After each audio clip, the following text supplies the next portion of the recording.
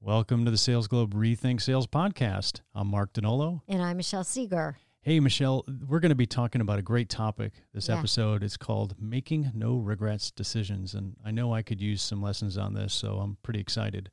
Yeah, I know. I think you could use a few lessons on this too, Maybe myself. more than one podcast, yeah. Maybe. But really, when we think about what's going on the topic here today, on a serious note, Mark, our guest today is an authority in this, in helping individuals make decisions. Right. You know, sometimes when we're looking at making a decision, we just wait and hesitate too long and kind of miss opportunities. And so our guest here is going to talk to us. He's an executive coach, amongst other things, about how you can use a good logical thought process to make the right decisions for you. Right. So we're going to have Mike Figliolo, and Mike has a last name almost as rare as mine.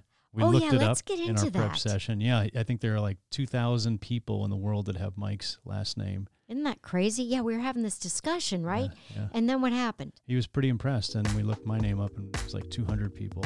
Isn't that weird? Yeah. I mean, I always knew you were a rare breed, but come on. Well, we're looking forward to talking to Mike. He's going to give us lots of insight, and he's got a great background, and he's going to help us to be a lot more logical about how we're making decisions.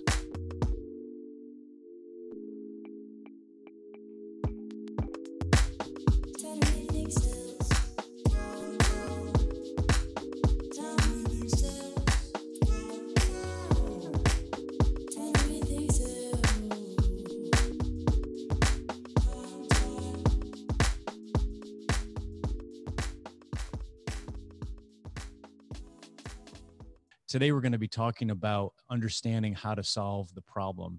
And Michelle, some of the topics we're going to be talking about today are pretty cool. Yeah, so we're going to discuss trends that we're seeing in culturally, socially, from a business perspective, and with sales. So what has happened this past year, and what of those might stick? We're going to discuss a little bit about scenario planning. So on some of those trends, building different scenarios and what outcomes might look like for your business. And of course, we would be remiss not to discuss with our guest two topical areas, which is around problem solving and getting your message across. Our guest today wrote a book called The Elegant Pitch, and it's an excellent read, and it really takes you through. I've read it myself and picked up great ideas for our own team here at Sales Globe. And it really talks you through, and how do you talk to the executive? How do you talk to the board? How do you get your point across in a way that is very clear and tells a story and is the right build? So Mark, want to talk about our guest today? Right. So we have Mike Figliolo, and Mike is, as you mentioned, author of The Elegant Pitch, CEO of Thought Leaders. And so Mike does a lot of work on strategy and training sales teams and training leaders. And Mike's also a West Point graduate and former McKinsey consultant. So we're going to learn a lot from Mike today. And Mike, real excited to have you. Welcome. Yeah, I'm thrilled to be here. Thanks for making the time and giving me an opportunity to talk about topics that are fun and interesting and challenging, and always a new way to apply these concepts. Yeah, so we did some initial research, Mike, just the other day, and we found out that there are only about 1,200 people in the world that share your same surname, Figliolo. I know. That's pretty rare. I was just as surprised to find out that there's like 143 Donolos in the world. That's right. Yeah. The rest are in hiding, but yeah, there's 143 that we know about. Yeah. It's really kind of crazy, isn't it? So we have on air with us today two uniquely named Italians. Yeah. So be careful. Yeah. Be very careful. And, given his West Point and military background, you're just going to have to be on your best. I know. Donolo. Yeah. So anyway, to get us started, what I would love to do, I like to start when we talk about connecting virtually. Mike, we'd like to ask you to share with everyone listening today just something about yourself that isn't about thought leaders or what you do, but something that people may not know about you that is of interest. Yeah, I mean, folks always want me to go to, the military background and talk about cool stuff there, but like that's old hat. Like the thing that nobody knows, I make an awesome turkey pot pie. Oh. I make a phenomenal Turkey pot pie. This is after I cook a wonderful Thanksgiving dinner, and then nobody eats everything because, you know, they ate before they came over, which I want to kill my children when they do that. And then I have all this turkey left over and all these fixings. And this year I ended up with 17 of them, I believe. Oh my And gosh. yeah, they're fantastic. So I love to cook. It's just, it's a good flow place for me, whether it's, you know, chili or pot pies or steak or Italian food. It's just the thing that gets me away from all the stressors. Now, are you one of those cooks, Mike, that follows the recipes to the Oh, T, or is it more of an no. artistic interpretation? No, recipes are for amateurs, man. Yeah, yeah. Like I get into that I let argument all the time. I Yeah, let the spirits of my ancestors tell me when I put enough Oh garlic in. boy. yeah, exactly, exactly. Yeah, yeah. You know, I learned that years ago from my grandmother because I don't like to follow directions, but she's Swedish No. and she was a big baker, so she baked a Uh, lot. And what I realized about baking is you can't just wing baking; you can wing Baking, you cooking. cannot wing. No. No, no. No. This girl bakes pies, and I'm the baker in my home, except for bread. But that would be my husband's a bread baker. But you can't deviate on those. But everything else, yeah, you can have the creative license. Yeah, Yeah. cooking, absolutely. Yeah. Absolutely. So I want to talk a little bit about talking about baking and strategy. I don't know why those two really don't go along, do they, Mark? Hmm. Baking and strategy. Yeah, I don't know. Okay, let's talk about strategic planning and part of and as a lead into that, let's just talk a little bit about trends, right? So when we talk about strategic planning, we're looking at long-term trends, right? We're looking at predictions. We're looking at things that we believe are going to impact a strategy. That's what we build it around. So what are some of the trends, Mike, that you would see today that we believe will be holdovers or that you believe will be carryovers as we look into 2021? Yeah, I think there's the short term obvious ones of people are a lot more comfortable with remote work and remote collaboration. That's not going away, especially given the cost savings you can get from doing it, as well as the efficiencies that come along with it. So I think that's one.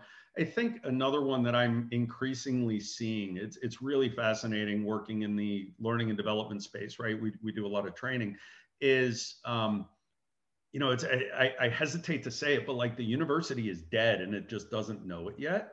So when you look at the costs of getting an education, right, higher ed, whether it's your undergrad or graduate degrees, the costs have just been skyrocketing.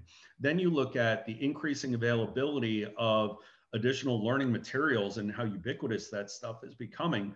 Look at LinkedIn Learning and e-learning platforms and being able to do distance learning. And now you've got learners who are getting more comfortable doing distance learning. Plus, you've got another trend of people continuing to look for career growth. But I think this whole all the unemployment that we've experienced and all the shocks to the system, I think it's going to be an awakening for a lot of people saying, yeah, my company always said they would be there for me until they weren't. And I think a lot of people bought into that loyalty pitch that a lot of companies throw their way. And I'm not saying that companies aren't loyal, right? But when it's like, all right, we got to stay in business or and lay people off, or we can just keep everybody and then go out of business. Well, the choice becomes clear, but that fractures the loyalty. So you have all these people who are now saying, wow, I'm not as secure as I thought I was going to be. Therefore, how do I increase my marketability? How do I do it in a more remote manner, right? And there's just a lot of interesting workforce dislocation trends that I think are absolutely going to continue. And that can have huge implications for your sales force, right? I mean, you think about your salespeople, and we know they stay around for compensation and for lifestyle. Some of them stay around for the travel. That's not happening anymore. And you really got to rethink how you approach them. Yeah, and one thing we're looking at, Mike. So you're talking about the relationship being broken between the company and the employee, and I'm assuming that's involuntary turnover, right? So we need to save the business. People, we need to lay off. Some clients we know are in second, third, fourth round of layoffs. But you bring up another point, which is the change in the employee value proposition. So Yeah. as a salesperson, I'm getting bunny slipper fatigue working in my living room all the time. And I really want to be out with people. And this is not really what I signed up for. And I mean, it's our view that companies need to do something to be able to strengthen that value proposition to keep the right people. Absolutely. And it's got to go necessarily beyond just the day-to-day blocking and tackling, because in 21, that's not going to change. Yeah, travel will hopefully pick up a little bit, but it's not going to change that much. So what are the other areas that you can provide value to those employees? And it may be learning, it may be comp, it may be Ben, it may be special projects that they're working on with all that new free time from not being on planes, right? Are there other projects that they can get involved in that are going to be development opportunities for them? I think the other thing to realize is people are now going to be a lot more comfortable taking roles outside of their geography. And this is going to work either to a company's advantage or against it, right? So now I can touch salespeople. I can have salespeople working remotely. It used to be, oh, I need to see my salespeople physically, like at least once a week when they get in off the road, and we'll have our sales huddles. And it's like now, all right, everybody hop on Zoom. Let's have the sales huddle. And people are not tied to the office anymore. So you're going to have these high performers, right? So when you have the layoffs, the low performers go for the most part, but you're going to have the high performers saying, wait a minute, yeah, I'm not secure either. So they were first, but I may be next. And that employee value proposition and that trust has been fractured. And now you got people who want to learn, they want to grow, they have more geographic flexibility, and they're seeking other sources of value. You brought up this this thing about, and it's one of our predictions, people taking roles outside of their geography. We're saying in sales, geographies will matter less, right? Because you can service customers remotely. And I want to dig into that for a minute, because this is a trend, and it's something that happened to me this week.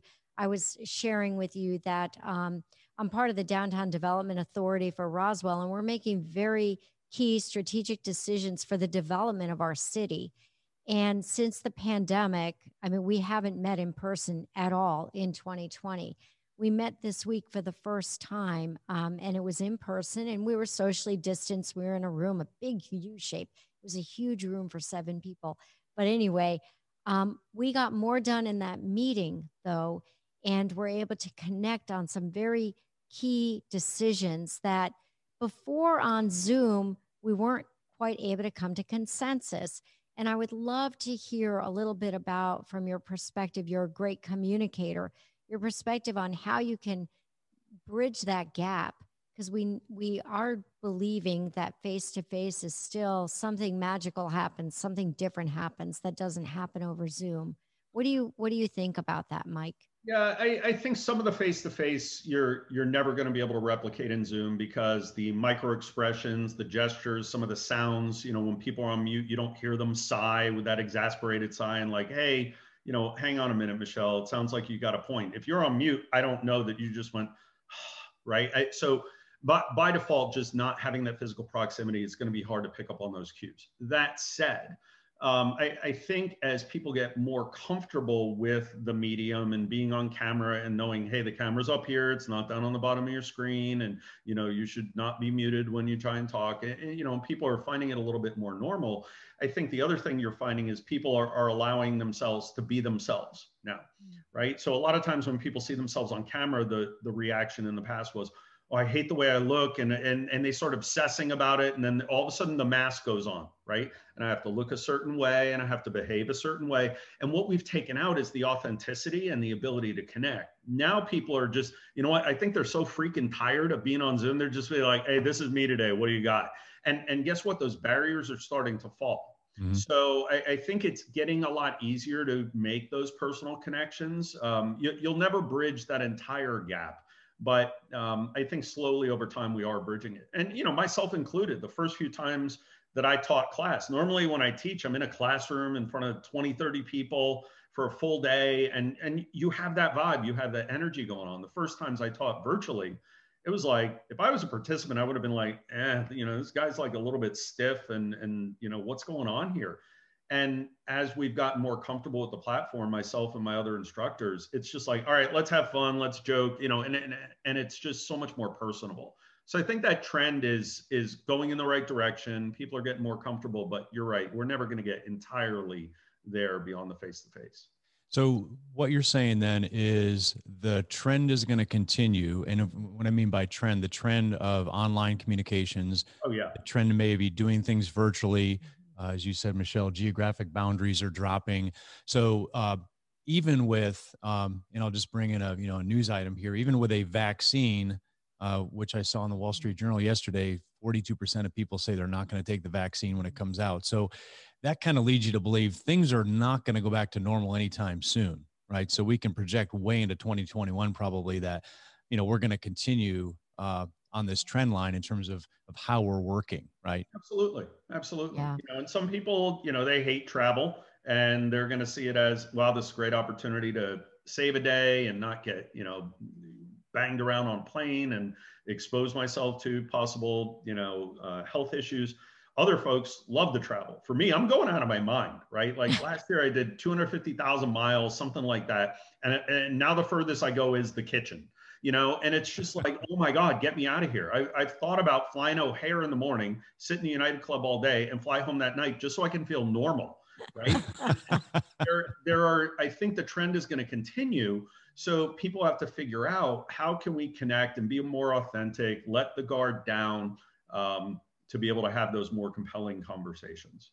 So if you take some trends like that, in other trends that we might talk about as well, we talked the other day about this idea of trend lines and convergences. And what I found fascinating about it, Mike, was, we were thinking about it like a strategy consultant. So if you think, and you're a former McKinsey person as well, if you think like, a strategic thinker, what kind of things do you do with the information that you're picking up right now? How do you identify, where these trend lines are going and what you should do so that you can start to find opportunities, make some of those big bets or those no regret decisions versus just kind of watching things unfold? Yeah. What's fun about trends is, and it's not like I'm some analytical wonk that's like building these models and looking at macro trends. It's like I'm reading the news, I'm listening to people, I'm talking to people. And what I like to do is it's really easy to take a set of trends in a narrow field and sort of straight line them. So if you took like sales compensation trend, sales tenure trend, average, pipeline length, and you took a bunch of sales metrics and you trended it out, it's like, okay, you can reasonably see what the future holds for that area, but there's no real innovation and major insights there. When I talk about trends, it's like take a bunch of different trends that have nothing to do with one another and see what happens when they intersect, right? So things like the rising cost of undergraduate education, plus increased remote workforces, plus decreasing trust in long-term careers at corporations, plus increasing global climate change and global warming risks, and what sits at the intersection of any of those things. And it's like, wow, they're all like really disparate things. Now, what'll happen 9 times out of 10, you're going to draw one of those intersections and go, yep, nothing there, nothing interesting. But then all of a sudden you say, hang on. So climate change and pandemic and work from home and working remote, and all of a sudden increased pressure on airline industry, and also people being shamed into traveling and carbon offsets, and wait a minute, how is this going to impact the travel industry, and what alternatives are there going to be to travel, and how is that going to impact how I think about the people that I hire, right? Because there's undergraduate degrees. Do they really need a degree anymore? And all of a sudden you're ending up with a very different conversation. And I'm still not convinced that there's something there, but you can see how some of these intersections can create threats and opportunities. You just got to pick weird ones and by weird, I mean things that are unrelated, and then be prepared for nothing there. Yeah. So that's pretty cool in that you're doing, you're taking some randomness, right? You're taking things that maybe aren't related, and you could say, well, it's kind of like Mad Libs or whatever. We're just trying to, create combinations and see what we come out with here.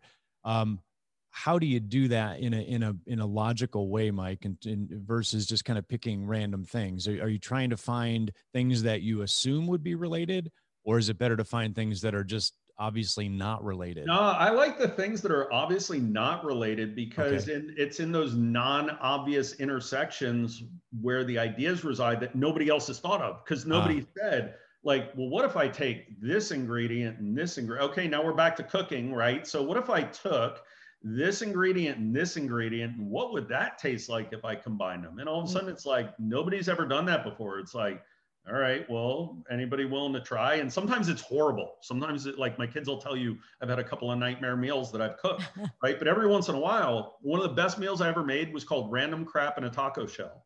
Okay.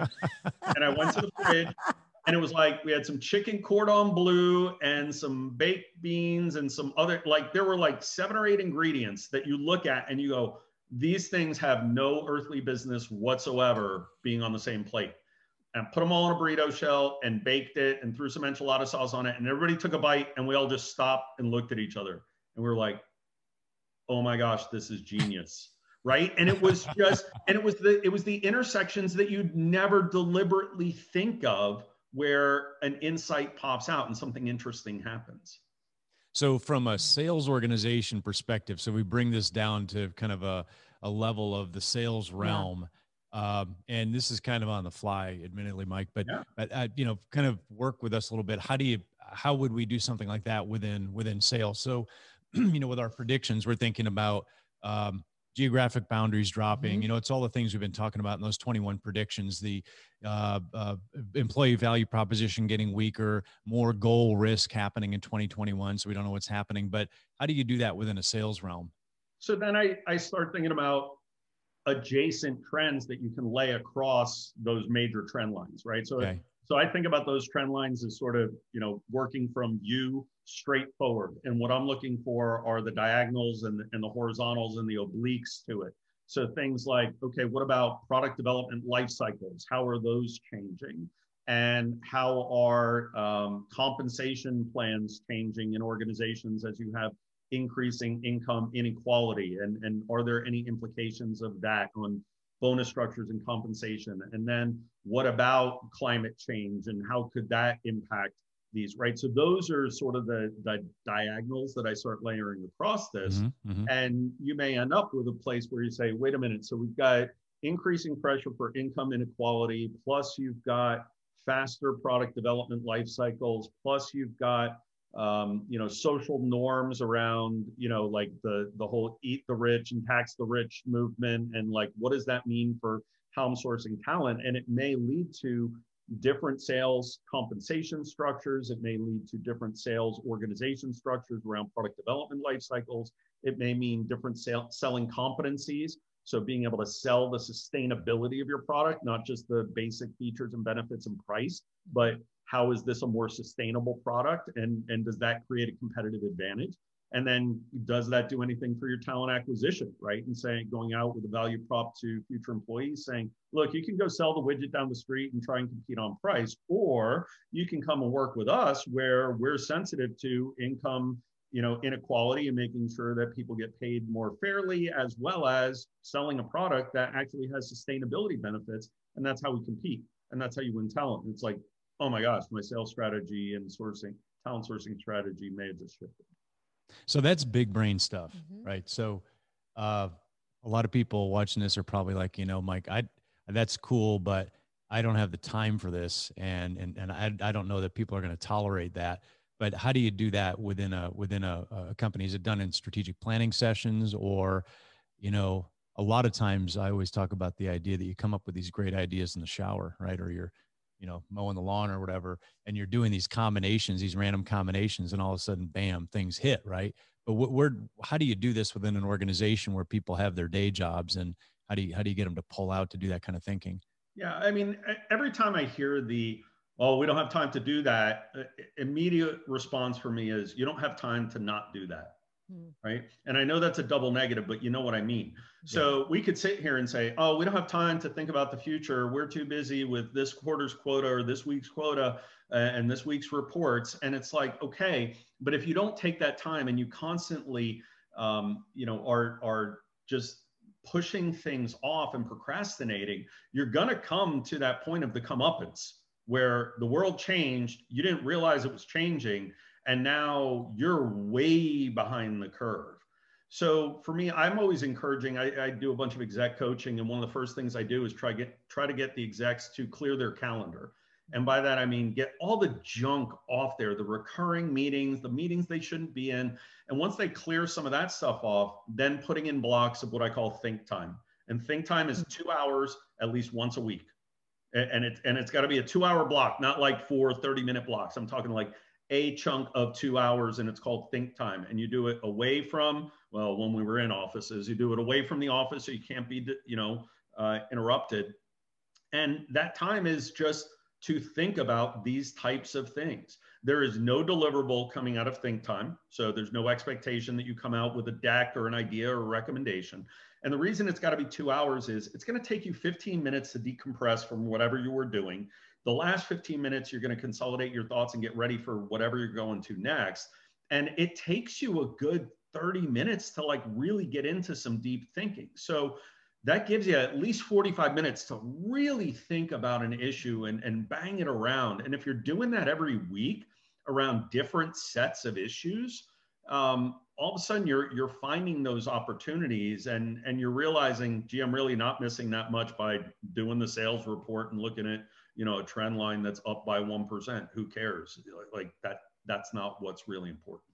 Yeah. So in creative thinking, we talk about getting that time, but also defending that time, Mike, because what can happen, and we do schedule think time ourselves. I know I was going to ask you to high five. And you end up sacrificing that. We're actually not in the same room. That was virtual. That was spliced together with video wizardry. Sure. But we end up sacrificing the think time, right? We go, well, we got to get that proposal done. So we got 2 hours of think time here. Let's just use that. But I know we have done that, and that's not a good thing. So here's what I would like you to do. If you could do this for me.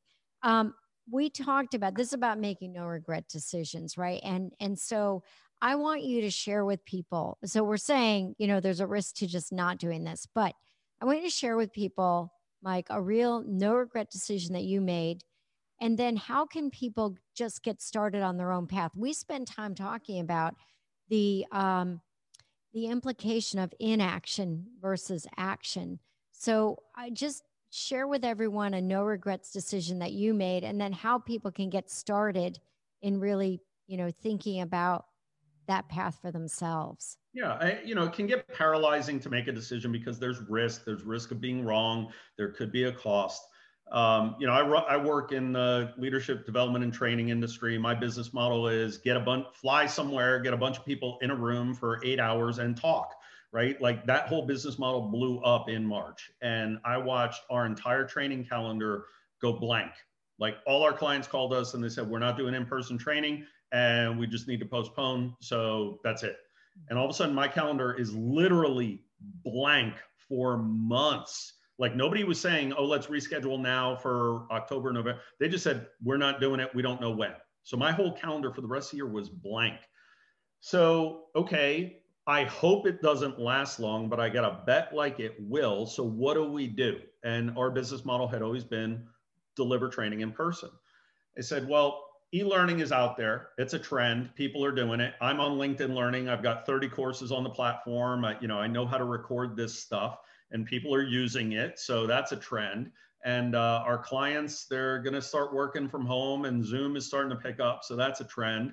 And, if we build an e-learning platform, well, eventually I could sell it when I sell the business. So, there is some residual value to anything that I build. And, if we don't really use it, it's a capability that I can tell people, hey, we got this thing. And if you want to use it, you can.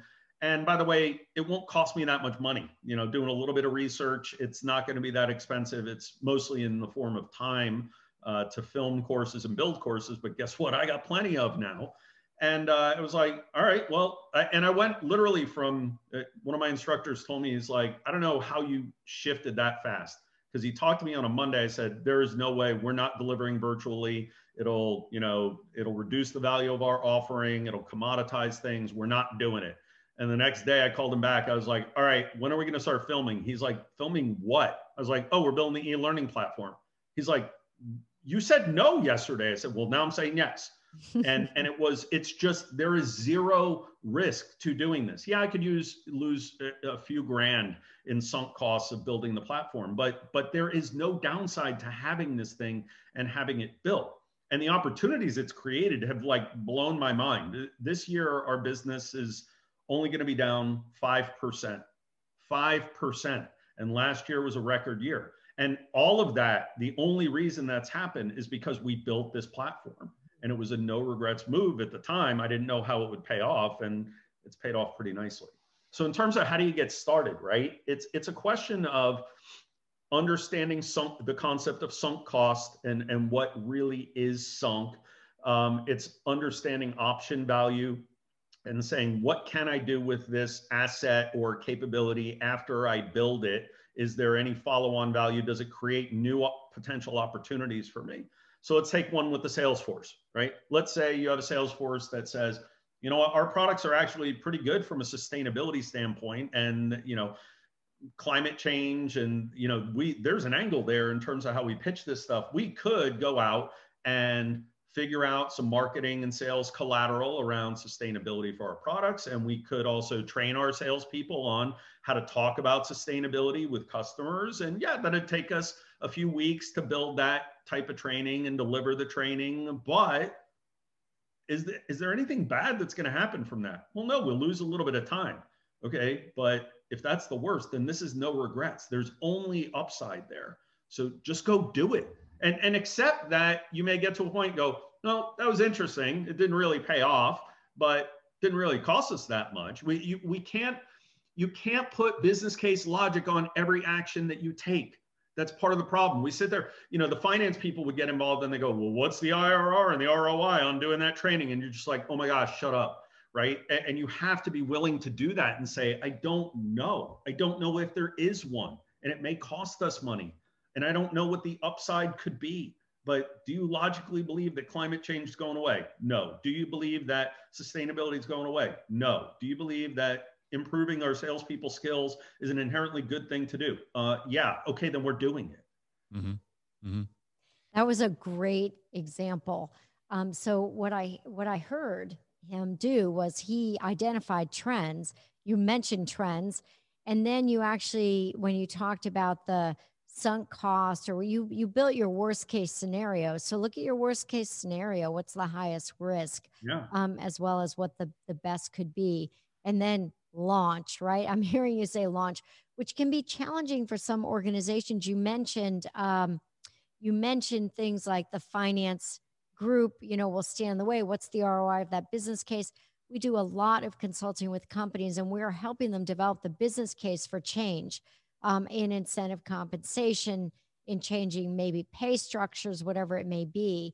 So I think that probably leads into when we're building and telling the story, how do you get people on board? Right. And I do want to bring up one other thing that Mike talked about, which is the idea of, and you didn't really say these words, but the concept of risk taking and the concept of play, right? Yes. So you're playing, you're trying things, right? And we hear about this with, all these tech companies in Silicon Valley that, a certain amount of your time should be testing and trying new ideas that may or may not work. So we can't be afraid of failing. Right. We know Mike, we over here in the studio, we've got a scrap heap of ideas that we developed and we're still trying to figure out what to do with them. But they had byproducts, right? Other great things came out of them. So there's nothing wrong with that, right? See, Michelle, nothing wrong with that heap over there. So the concept of play is a great one. But yeah, let's go into that, which is telling the story, because Mike, your book, The Elegant Pitch, gets into that a lot. And I remember this story in the book in the beginning about an executive who's doing a presentation to the board. And he's got all this information, all this data, and this huge report, and he's going through, and then he runs out of time, I think, and the board doesn't quite get it, and they're kind of flipping pages back and forth. And then the next person gets up to present to the board, and she's got, like, I don't know, maybe it was a 10-page presentation, something like that. And he's like, she didn't do her homework. She didn't really put a lot of work into this, only 10 pages. And somehow the board gets it, and they approve her recommendations. And there was something in that story that's very powerful about how do you take all this information, all this thinking that you do in any of these areas that we're talking about here, And how do you bring it down to a level where you're telling a really clear story and getting the message across? And we fall victims to this all the time in developing reports where they're like, a phone book. If anybody remembers what a phone book is, they're like a phone book, like they're heavy, but you just can't get through them and you don't get the point. Yeah. It's some of it is the learned behaviors from when we were in school. Remember, like geometry class and trigonometry, and your teacher, you get your test back and it'd be like -10, show your work, show your work, show your work. And they always wanted to show your work. Guess what? True. They don't want you to show your work anymore. You don't need Right. to work, right? And I sat in with, I worked for the chief of staff at a large consumer packaged goods company, and we used to pitch to the CEO all the time. And I remember one team went in and they handed them the deck, and there were 2 teams presenting. We were presenting second. Always present second so you can see what happens to team one, and don't do that. So they hand him their deck. He literally holds it out and like he's weighing it. He's feeling it for heft. And it was about 25 or 30 pages. He throws it across the room and says, "Talk to me. What do you want? I'm busy." We knew better. We had 3 slides, right? And the difference between team one and our team was they were telling him everything they knew. We were telling him everything he needed to know. There is a huge difference there, right? They trust that you're doing your homework. They trust that you've been rigorous. They're going to verify. They'll ask you 2 or 3 questions. And when you can answer those questions off the top of your head, they go, okay, for him to be able to answer that, I know he had to do all this analysis. Now, if you can't answer it, expect to go deep, right? But if you can answer them very quickly, they know, all right, they've been rigorous. It's tell me what I need to know. What's important here? They trust that you've been rigorous. And that's a mistake. We want to show everybody how hard we've been working and how rigorous we've been. And it's like, they don't care. What they care about is, what are you asking me to do? And why is it good for me? And me being either as an individual executive or for why is it good for the business? And if you can push that button and understand, look, Michelle is trying to drive top line revenue. And if I walk in and start talking to Michelle about top line revenue, I have her attention. And if I say, Michelle, what I want you to do is invest in a training program where we train our sales reps on sustainability and how to pitch our products more effectively. And I believe that's going to help us win more sales. And here are 3 examples of sales that we lost that I think we could have won. Michelle's going to go, oh my gosh, when can we start the training? Now, if I walk in there with the history lesson on, Michelle, there's this thing called climate change, and climate change started when and I start droning on and showing her all the climate change data. It's like, she's like, oh my gosh, I know there's climate change. Why are we talking about this? Right? And we've got to understand, they don't want to see all that background. They just want the answer. Yeah, I'm getting ready for something to pitch to a CEO, and I met with someone on the prep for that. And basically what they said was exactly what you did, which is 1 slide, tell him what he needs to know. Don't even worry about anything else. So I want to dig a little deeper into that, because I think both you guys obviously are making some great points that, okay, so you're saying, Mike, don't show me all your thinking, right? I had this old boss that used to say to me, the problem with your report writing is you're showing the client everything you're thinking. You're doing your thinking while you're writing the report, and then you're giving all that to the client, right? So this idea of how do you create something simple, and the idea, and this applies to anything in sales effectiveness, really, we do all this work. Think about a compensation plan. We do all this work, but with the best compensation plan is the simplest version of all that work, yet it doesn't show everything that we did. So when you think about report structures, Mike, you go in a little bit into this in the book. You got pyramid structures, you got different structures for how a report should look. What's a good way to think about how do you get the story across? Because you just don't want to like throw the information on that one page. There's some kind of setup, there's some kind of structure. What do you find works really well to get that message across? Yeah, so you've got to have the narrative. And I have all these little triggers that tell me if somebody's doing something wrong. And one of them that I hear a lot is, well, we've got all the information and all the thinking. Now we need to boil it down to the story. Okay, I don't know about you, but when I go to boil things down on the stove, I usually get distracted and I forget about it. And I come back and it's like this black, burnt, sticky mess, because you don't boil stuff down, right? There's no structure there. All you've done is said, well, these pages seem too detailed, let's throw them out. And you're left with the residual junk. And that's not a story. So what you got to do is do all that great thinking, like the thinking you're talking about, then set it aside and say, okay, who am I pitching to? I'm pitching to Michelle. What does Michelle care about? She cares about top line revenue. Okay. Now, is Michelle grounded or not grounded on this topic? Well, no, she's not really grounded on sustainability and the way we train. So I probably got to give her some background. Okay, so once I give her, what background would be relevant? Well, these 2 or 3 points she would probably need to know. Okay, then is she going to be excited to do this, or do I need to like create a case for action? Well, no, you got to create a case for action. She's not going to be bought in. All right, so what are the 1 or 2 trends that I could show her that would create a case for action, or 2 or 3 case studies that say, Michelle, these are 3 sales that we lost last year, that would get her leaning forward and saying, oh my gosh, we got to fix that. And then what's my recommendation? I want money to be able to train people on this topic, and the result will be increased revenue, which is, Michelle, what you tell me you want.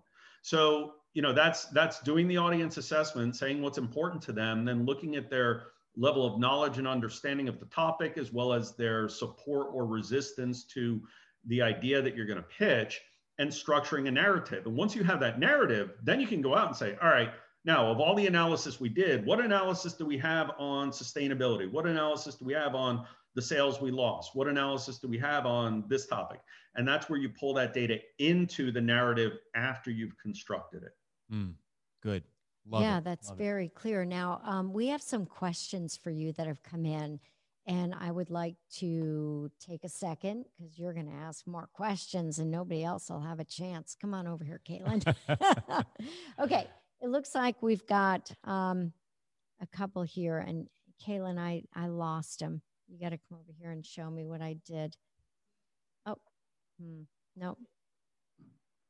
Yeah, you need to come over here. I'm sorry, I'm not used to her iPad. Fine. So we're going to have to take a second for the question. Okay, thank you. Somehow I shut off Zoom. All right, the first question is, okay, it's someone from Jersey. Maybe you should read this, Mark, because you got to say it with an accent. No, go ahead, Michelle. You go ahead and read the question. It says, okay? Jersey here. How you doing? Somebody from Jersey is calling you. If the university is dead but doesn't know it yet, what credentials will employers be looking for in 2, 5, and 10 years? Certificates, 2-year degrees. I want to learn and grow, but without a 4-year degree, how can my resume show value to a prospective employer? What venues are best? It's a great question. And, you know, I've been through this, so I don't have an advanced degree. I have my undergrad from West Point, and that's it. And I was being recruited at one point by a software firm and sent the headhunter my resume. And he said, hey, you sent me the wrong resume. I said, what do you mean? He's like, your MBA was missing. I was like, I don't have one. He's like, what? I said, I don't have one. I don't have an MBA. He's like, oh, well, let me take it to the client and see what they think. And he came back a week later. He said, man, you caused a big debate there. He said, like, half the people love your background and what you've done, and the other half were like really hung up that you didn't have an MBA. And ultimately they decided they don't want to move forward. I said, you know what? I'm totally good with that, because if they're not willing to look at my accomplishments and the results that I've delivered, and it's more important that I have a piece of paper on the wall, then that is not a culture I'm going to fit into. But where I'm going with this is, yes, degrees and learning are amazingly important. I run a training firm, right? Like, this learning is so important, but it's really about what do you do with it, right? So what I'd much rather, so I could have a candidate. Let's look at 2 candidates. I got one that did 50 online e-learning courses, and they have all these certificates, and like, that's it. And that's what they've been spending all their time on, is doing all this e-learning and taking, you know, some courses at the local university, you know, not getting a degree, but taking some additional courses. I got another candidate that took 2 e-learning courses, and then they, on their resume, show me, I took this course on lead generation, and over the next 6 months, my leads were up 47%. And I took this course on how to be a better closer. And after that course, the next 6 months, my close rate was up 33%.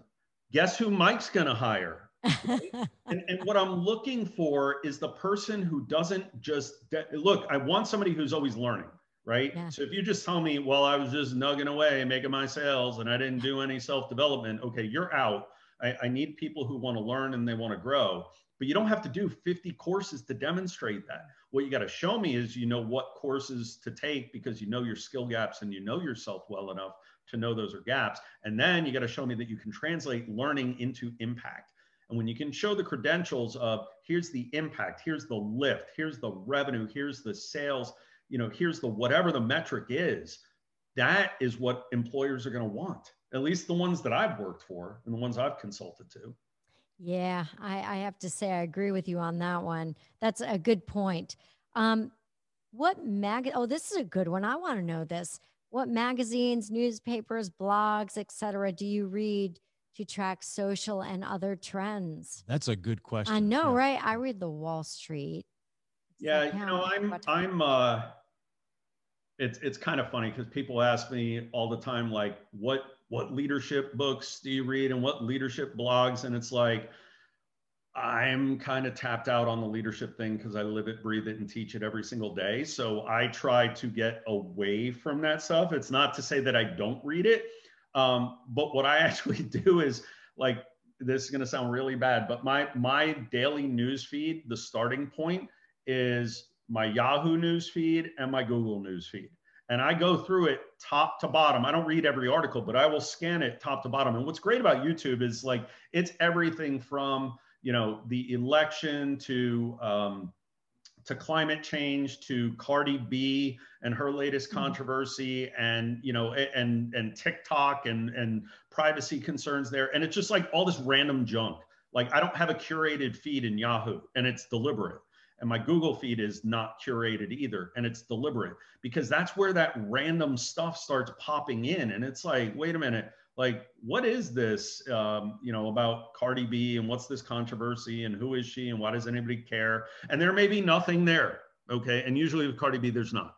But every once in a while, you may run across something and you go like, holy cow, wait, Snoop Dogg, like, was the commentator for the fight the other night, for the Tyson fight, and now he's getting into the boxing industry in a meaningful way, and there's investments there. And I wonder, are there opportunities for entertainers to enter other fields, and like, how can personalities care? And it's like, I'm reading about Snoop Dogg in the Tyson fight, right? But it's like random thoughts get sparked there. So I like going really far afield with my learning. You know, I heard of one exec back in the before times. That's what I'm going to start calling it, before COVID. It's like in the before times when people traveled. I heard of one exec who used to, before he got on a plane, would stop at the newsstand and buy a magazine about something he knew nothing about. And I'm talking, like, one time it was about pottery, the next time it was knitting, next time it was motorcycles, next time it was heavy metal, you know, music. And he would just buy a magazine about something totally far afield from him. And he would read it cover to cover.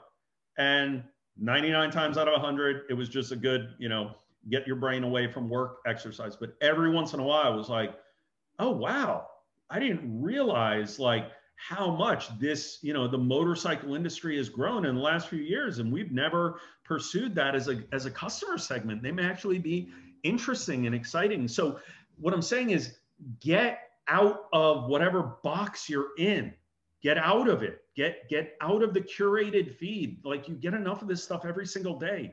Go look elsewhere in weird places, right? So in terms of creative problem solving principles, Mike, one of them we talk about is combining parallels, looking for parallel examples in other places. Yeah. And also being a student of history, right? And the whole idea behind both of those is that you're doing exactly what you're saying, which is you're referencing many different diverse areas of information that a lot of times will hit in combinations. And when you're trying to solve a problem, you go, oh, and something is sparked because you saw something that was totally unrelated that can be applied to that problem solving. So I think it's a brilliant idea that you're talking about. Yeah. You know, bringing those different perspectives. Again, it's, you know, same issue, different industry, or same problem, different function. And one of the funniest times I had as a consultant was, we were serving a grocery chain, and we were looking at their inventory turns in the center of the store, crackers and cookies and stuff. And as we're walking down aisle 7 and the store manager is explaining how they're doing inventory and stocking and everything, I was like, oh my gosh, this is the emergency room. And they're like, are you okay? I'm like, no, it's the emergency room. They're like, no, you're in the grocery store. I'm like, no, this is the emergency room. And they said, what are you talking about? I said, I had a client like 3 clients ago. We were looking at their emergency room and how they were stocking, the fast turning stuff in there, and they were having problems and they were having stockouts and they were doing this. And that is exactly what you guys are doing. And he's like, oh my gosh, this is the emergency room. I was like, I know, right? But being able to take that prior experience from healthcare into a grocery store, but see something. And the only way you can do that is if you're exposed to a breadth of different things. You see my bookshelf back here. You can't tell what these books are, but man, it is the most eclectic collection of stuff. Like everything from Marcus Aurelius and the Meditations to Calvin and Hobbes and everything in between. And it's just, most of it's garbage in terms of being able to look at intersections, but every once in a while, a really cool intersection pops up and there's some great creative problem solving there. Love it. Yeah, that's really interesting. We have time for one more. Do you have any creative thinking exercises? I don't think he means jumping jacks. He or she means jumping jacks to help identify and analyze trends. He took my stuff. He took my finger strengthener and analyze trends. It seems like synthesizing different elements is part of your process. How do you do it? Mike? So, I'm a simple guy. My better half always cracks up when I say that, but honestly, I'm simple. I'm a fan of simplicity.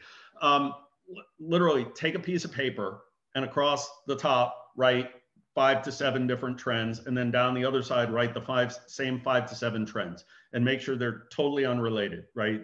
From climate change to COVID to, sales incentives and how those are changing. And then the nice thing is you only got to do half that grid, right? And just go to every box and say, what happens when I combine this with this? Is there anything there? Are there any new problems? Are there any new insights, any new opportunities that come up? And most of them, you're going to put an X through and go, nope, nothing there, nothing there, nothing there. But there's going to be that one where you go, that's really interesting. And then step back and say, now let me take my current business and my current business model and fast forward it through that lens of that intersection and see, how do I need to change today to be ready when those 2 trends converge, if they converge? Or what threats do I face if I don't do anything about it and that does come to pass? And how can I protect myself from that? Awesome. Yeah, very approachable approach. Actually, something you could try. I think we're going to have to wind up here, guys. And Mike, this has been a great conversation. Tell us about, thank you so much. How can people find out more about what you do, Mike?